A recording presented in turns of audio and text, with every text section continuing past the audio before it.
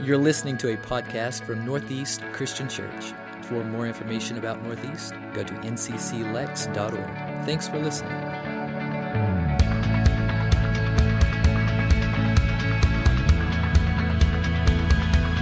Have you heard of this thing called the Giving Pledge? Anybody familiar with this? This is the graphic, the Giving Pledge.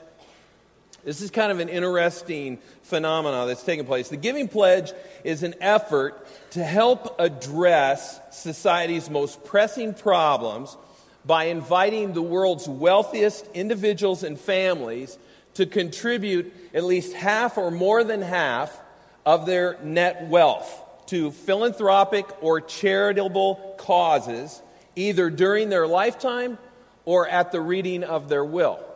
It's kind of an interesting phenomenon. In 2010, this Giving Pledge campaign was formally announced by Bill Gates and Warren Buffett. Now, each person or family who makes a pledge, they can decide how their money is invested and how it's used, all right? But in 2010, these two guys, Buffett and Gates, started recruiting billionaires to take this pledge.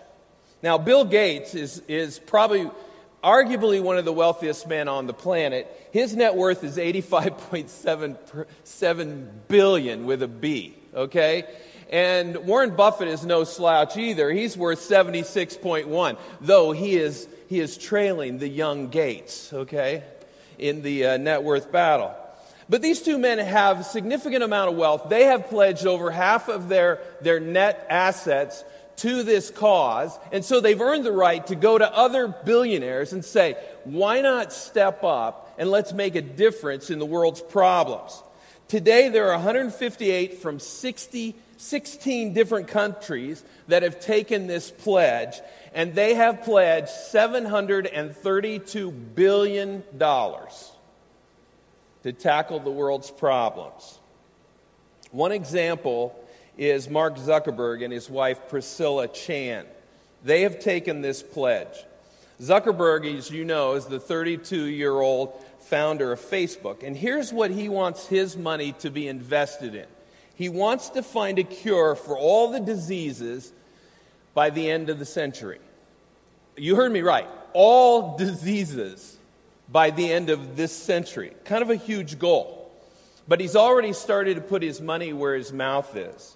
Along with his wife, Zuckerberg has already donated $3 billion to medical research with the goal of helping scientists and engineers to put an end to diseases around the world. Not only does he think this is doable, he thinks it's possible that it could happen within his daughter's lifetime. Zuckerberg and his wife announced in late 2015 that he and she plan to give away 99% of the money they've earned from Facebook. And just so you know, Zuckerberg is worth $56.7 billion. That should be celebrated. That is some seriously extravagant giving. That is something that we should get excited about. Because a lot of times we think rich people tend to think about just themselves. And 1% of $56 billion is still a significant chunk of change. I'm sure all of us would be willing to try to live under that, right? But the truth is, he could easily have kept it all for himself, as well as Gates and Buffett and the other 158 who have taken this pledge. Well, this morning we're going to continue our series, John, A Case to Believe. And I want to encourage you to turn to John, the 12th chapter. That's where we're going to study this morning. And we're going to look at a story of extravagant giving from someone who didn't have billions of dollars.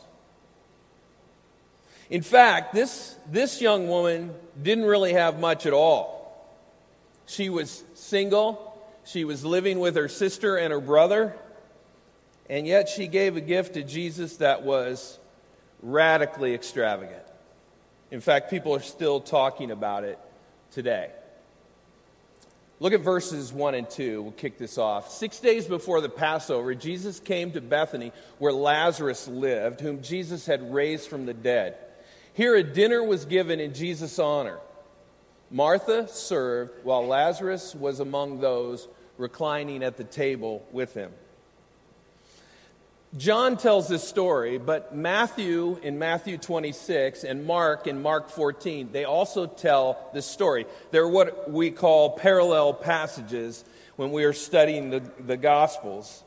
And in both of these parallel passages, unlike in John doesn't tell us this, but the parallel passages tell us that this party was hosted by a guy by the name of Simon the leper.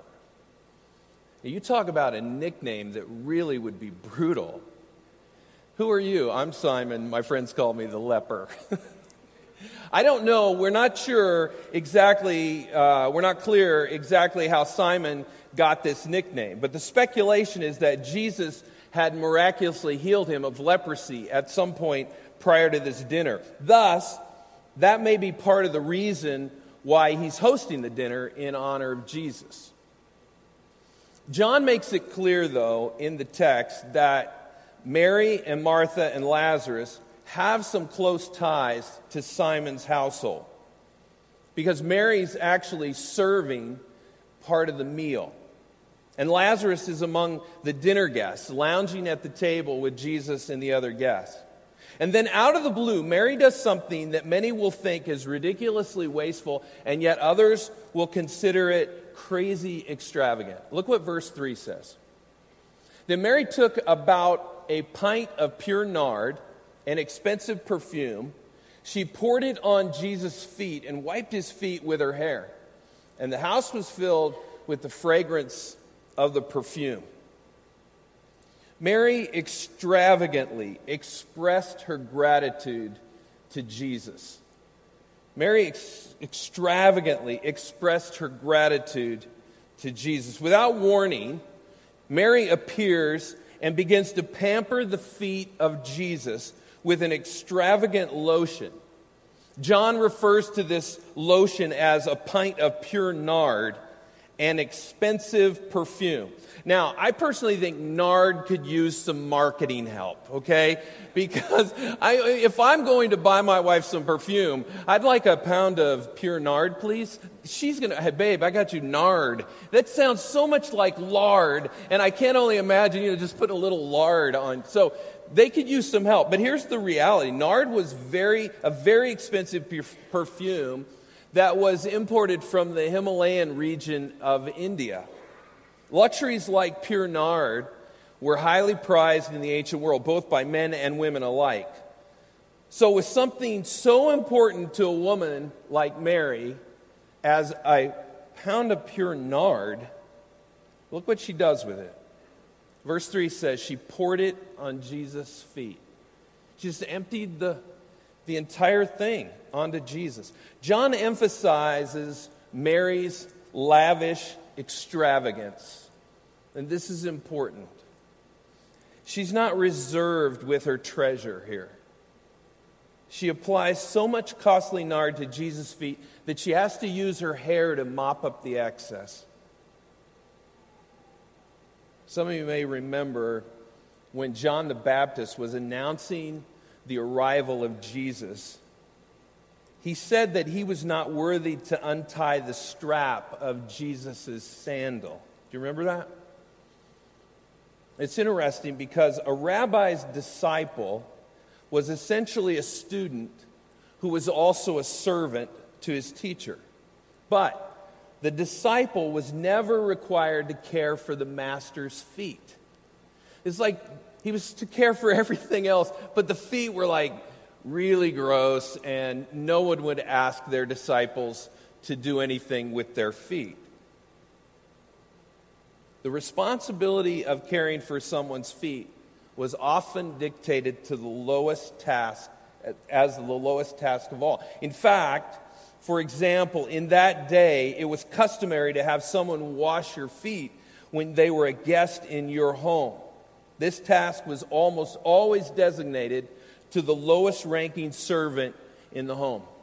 And if you didn't have servants, I'm assuming that it was given to the youngest child. So when John the Baptist said that he was not worthy to untie the strap of Jesus' sandal, he was saying that he was actually lower than one of his disciples. Mary probably felt the same way. She didn't measure up to sit at the table during this dinner, but she gladly pampered the feet of Jesus. She was happy to do for him what the lowest servant would have been required to do. Let me ask you this question. When was the last time you did something like that for Jesus? When did you last give Jesus a gift that would fall in the category of extravagant? Maybe it was financial in nature, or maybe it was something to do with your time, or maybe you were using your service, or maybe it was a combination of all three. When was the last time you broke open your jar of expensive perfume and poured it out on the feet of Jesus? It's interesting that in verse 3, John also makes this point. He points out that the experience was a pleasant one for everyone who was present because, he says, the house was filled with the fragrance of the perfume. Everybody got to enjoy it. Mary's stunning act of worship brought a fragrance to Simon's house where they were eating this dinner. And when you bless Jesus, there's a high probability that you can end up blessing other people in the process. We've been blessed over the last 5 years here to have several interns. Here's a couple of guys that have been serving. This is Stephen Little, preached last week, did a great job. Some of you know David Green. He teaches in the Journeys class, but he's also taught from this platform a number of times. We've been blessed to have these guys and others who have served with our staff, and they've done this amazing job of adding to the ministry of what our staff team can do. That all was made possible. These guys are not on our budget. We can't afford them. They're so expensive.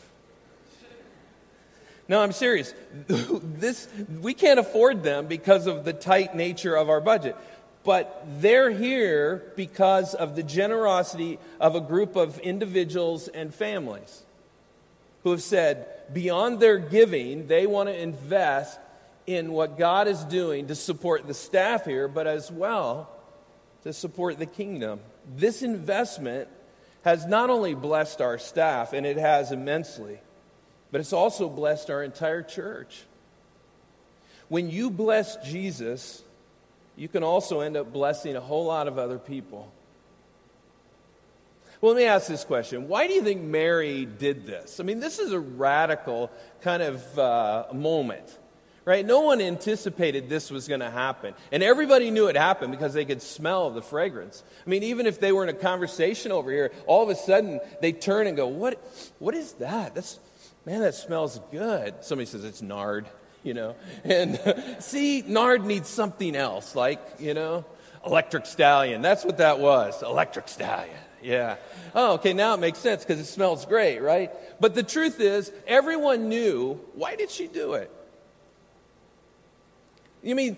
Some scholars say it's highly probable that this perfume was some kind of gift to her. Maybe it was some part of her retirement. It was an investment. It was very valuable.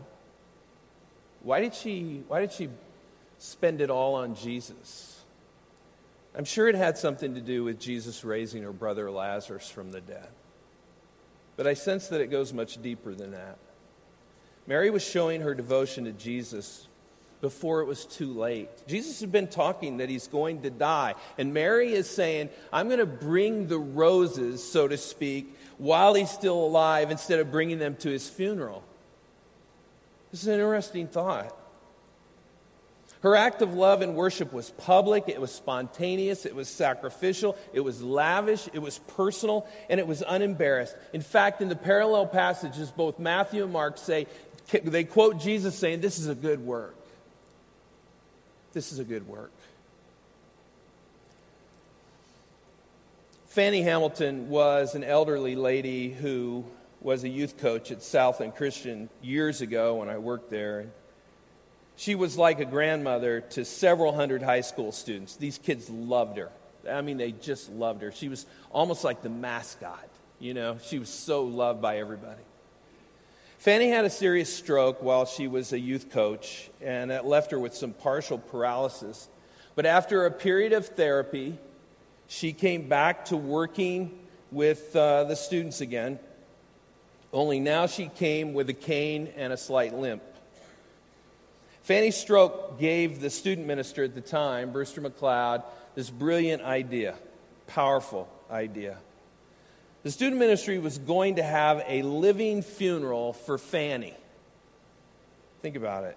She'd already flirted with death once, so why not have an event where everyone who loved this sweet little lady could show up and express just how much she meant to them before it was too late to tell her those things.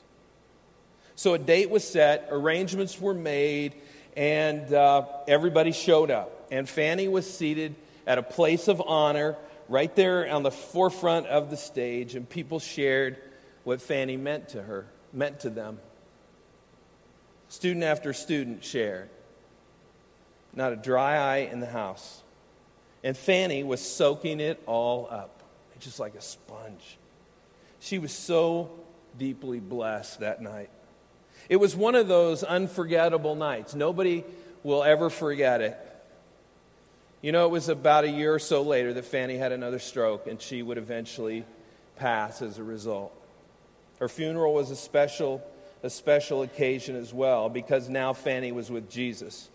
But the students who were involved in the youth ministry at that time will tell you that the night of Fanny Hamilton's living funeral was one of the most memorable events of their time in student ministry, because they got to tell this sweet little lady, Fanny Hamilton, just how much they loved her. I think in her own small way, Mary had a living funeral for Jesus that day at Simon the leper's house. She didn't say anything. Not a word was uttered that we have a record of. She just emptied this jar of pure nard on Jesus' feet because she wanted him to know how deeply grateful she was for him. And the cost of Mary's act was significant. It was expensive. In fact, this perfume, we read in verse 5, it was worth a year's wages. And literally, this is what the Greek literally says. Why was this ointment not sold for 300 denarii and given to the poor? Now, a denarius was a small silver coin often used by the Roman world as payment for one day's work for an unskilled labor. That was kind of the measurement of the denarii. In terms of what a 300 denarii would be worth today in U.S. dollars, it's somewhere between $22,000 and $30,000.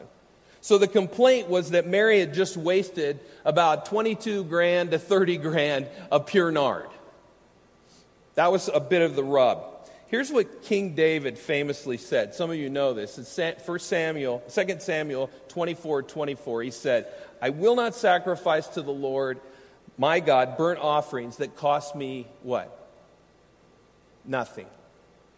And I think Mary seems to agree with David in this. She gave Jesus something that cost her tremendously.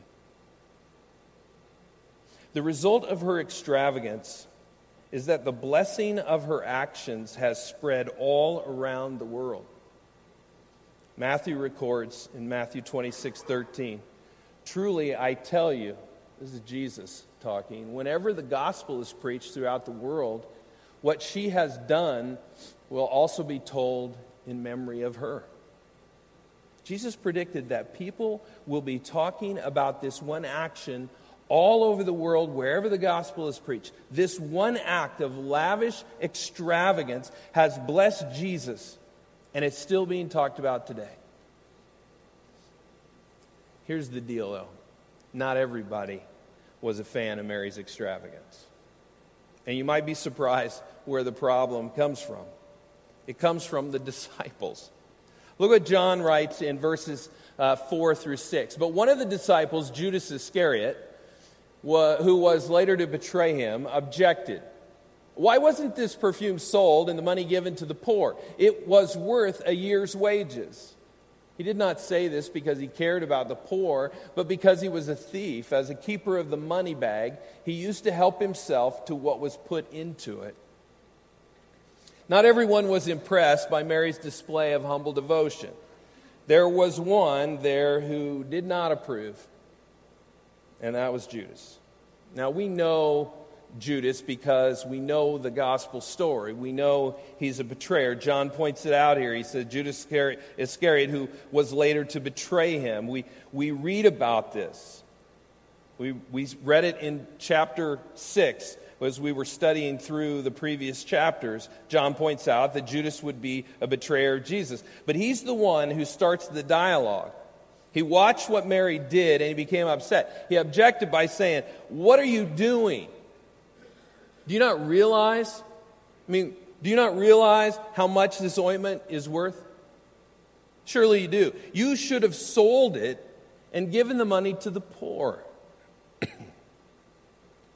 Here Judas raises a seemingly valid objection to Mary's actions. According to him, the perfume that was just used as a foot lotion was worth a year's wages, as we've talked. But John gives us a look behind the curtain here. He points out that Judas is not speaking as the champion of the poor. Though he portrayed himself as being driven by humanitarian concerns, John tells us what's in his heart. He's a thief. Now, it's a shock to think that one of Jesus' 12 is a thief, but that's true. And he's ironically the keeper of the group's money bag. He's their treasurer. He shed no tears for the poor.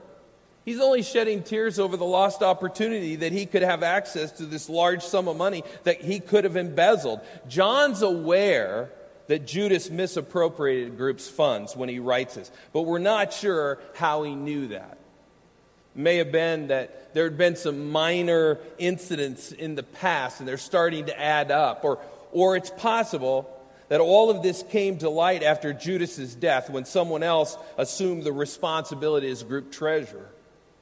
No doubt, Judas had already decided to abandon Jesus, and he wanted to get what he could out of what he considered to be a bad situation. Let me give you this important note. There will often be someone who says that's not good stewardship when you're planning to do something extravagant for the Lord.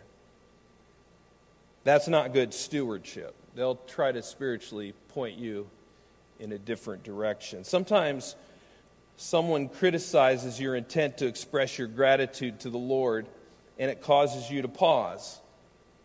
And sometimes we never take another step. It's easy to end up doing nothing. The truth is, I'd rather take the risk of doing something extravagant for Jesus and being wrong than to wait and not do anything at all. Wayne Smith used to say, if you wait until all the lights are green, you'll never go downtown. I almost made it every light today, except the one on Liberty Road got me. Everyone was green. If you wait till everything is perfect before you act, guess what? You'll never take a step. Don't allow critics to keep you from showing your gratitude to the Lord. Well, Jesus steps into the story. Jesus refuses to tolerate the criticism of Mary. Listen to what he says. "Leave her alone," Jesus replied. "It was intended that she should save this perfume for the day of my burial. You will always have the poor among you, but you will not always have me." It was Judas who started the criticism, but sad to say, the other disciples seemed to join in. And they didn't really know who Judas was at the time, so they're following his lead. It seems to make sense. They didn't know that he would one day betray Jesus here very soon. But they admired him for his quote-unquote concern for the poor. But Jesus said, this act of Mary's, it was intended that she should save this perfume for the day of my burial. Jesus is telling the disciples, Judas and the others who are critics, to shut it down. Because Mary should be allowed to treasure her act of devotion without all of this criticism. Jesus' justification for approving Mary's extravagant blessing is found in verse 8 when he says, "You will always have the poor among you, but you will not always have me," which I think is a simple little lesson on priorities that he gives us. And that is always put Jesus first, period. It's not easy to do in the world we live, but always put Jesus first. If we immerse ourselves in social action but neglect our relationship with our Lord, we have missed what is better. In this moment in the story, the opportunities for personal interaction with Jesus are rapidly escaping. And Mary seems to be the only one who intuitively understood this. She's the one who's not going to show up at his funeral saying, "I wish I had told him I loved him before he died." She seizes the opportunity, and she acts out of this deep love that she has for the Lord, and she does it in full public view. She seems to be courageously unconcerned about what other people think. Here's a question I want to ask you this morning. Are your opportunities to extravagantly express your gratitude to Jesus slipping away? I want to challenge you to bless him. I want to challenge you to extravagantly bless the Lord. I'm not going to give you direction on how to do it. Just listen to the Spirit of God. I want to challenge you to do a little bit of a Mary kind of moment. What would that look like for you? I want to close by telling you a story about somebody that went kind of Mary, if you will, in extravagance. 2 weeks ago, we finished the sponsorship of the Adopt-A-Verse initiative, which was incredible. And you see these placards up here. I was so blessed to get the email while I was away saying, "Hey, we've sponsored, it's fully sponsored." And I want to thank every single person who participated. Jessica was telling me that over 300 families and individuals sponsored one or more verses in this overall initiative. And that's huge. Our team was working very, very hard, though, to get the entire book of John sponsored before I left in Nepal. They had it in their mind that they wanted me to be able to tell the translators that the book of John was fully funded. But when I left, there were just under 100 verses still needing to be sponsored. But on Sunday, March the 5th, there was one guy, and I haven't had a chance to talk to him yet. One guy, and I'm assuming he's representing his whole family. But he did something extravagant that Sunday. He sponsored the remaining 71 verses of Adopt-A-Verse. They'd already sponsored 20-some verses. But they decided to be extravagant and invest nearly $2,500 to cover the last 71 verses. And the only reason I know that they did this was so that people who don't have the Bible in their language will at least have the Gospel of John. The timing of it was not lost on me. The project was completed because somebody broke open the top of their bottle of pure nard and extravagantly poured it out on Jesus. It's simple in some regard, at least compared to Bill Gates and Warren Buffett and a lot of other people. But to these folks, I'm pretty sure it was a big deal. It was a big sacrifice. I want to challenge you to do something similar. I don't know what it looks like, and I'm not doing it so that you benefit this church. I just want you to do it to Jesus. That's all. Let's pray.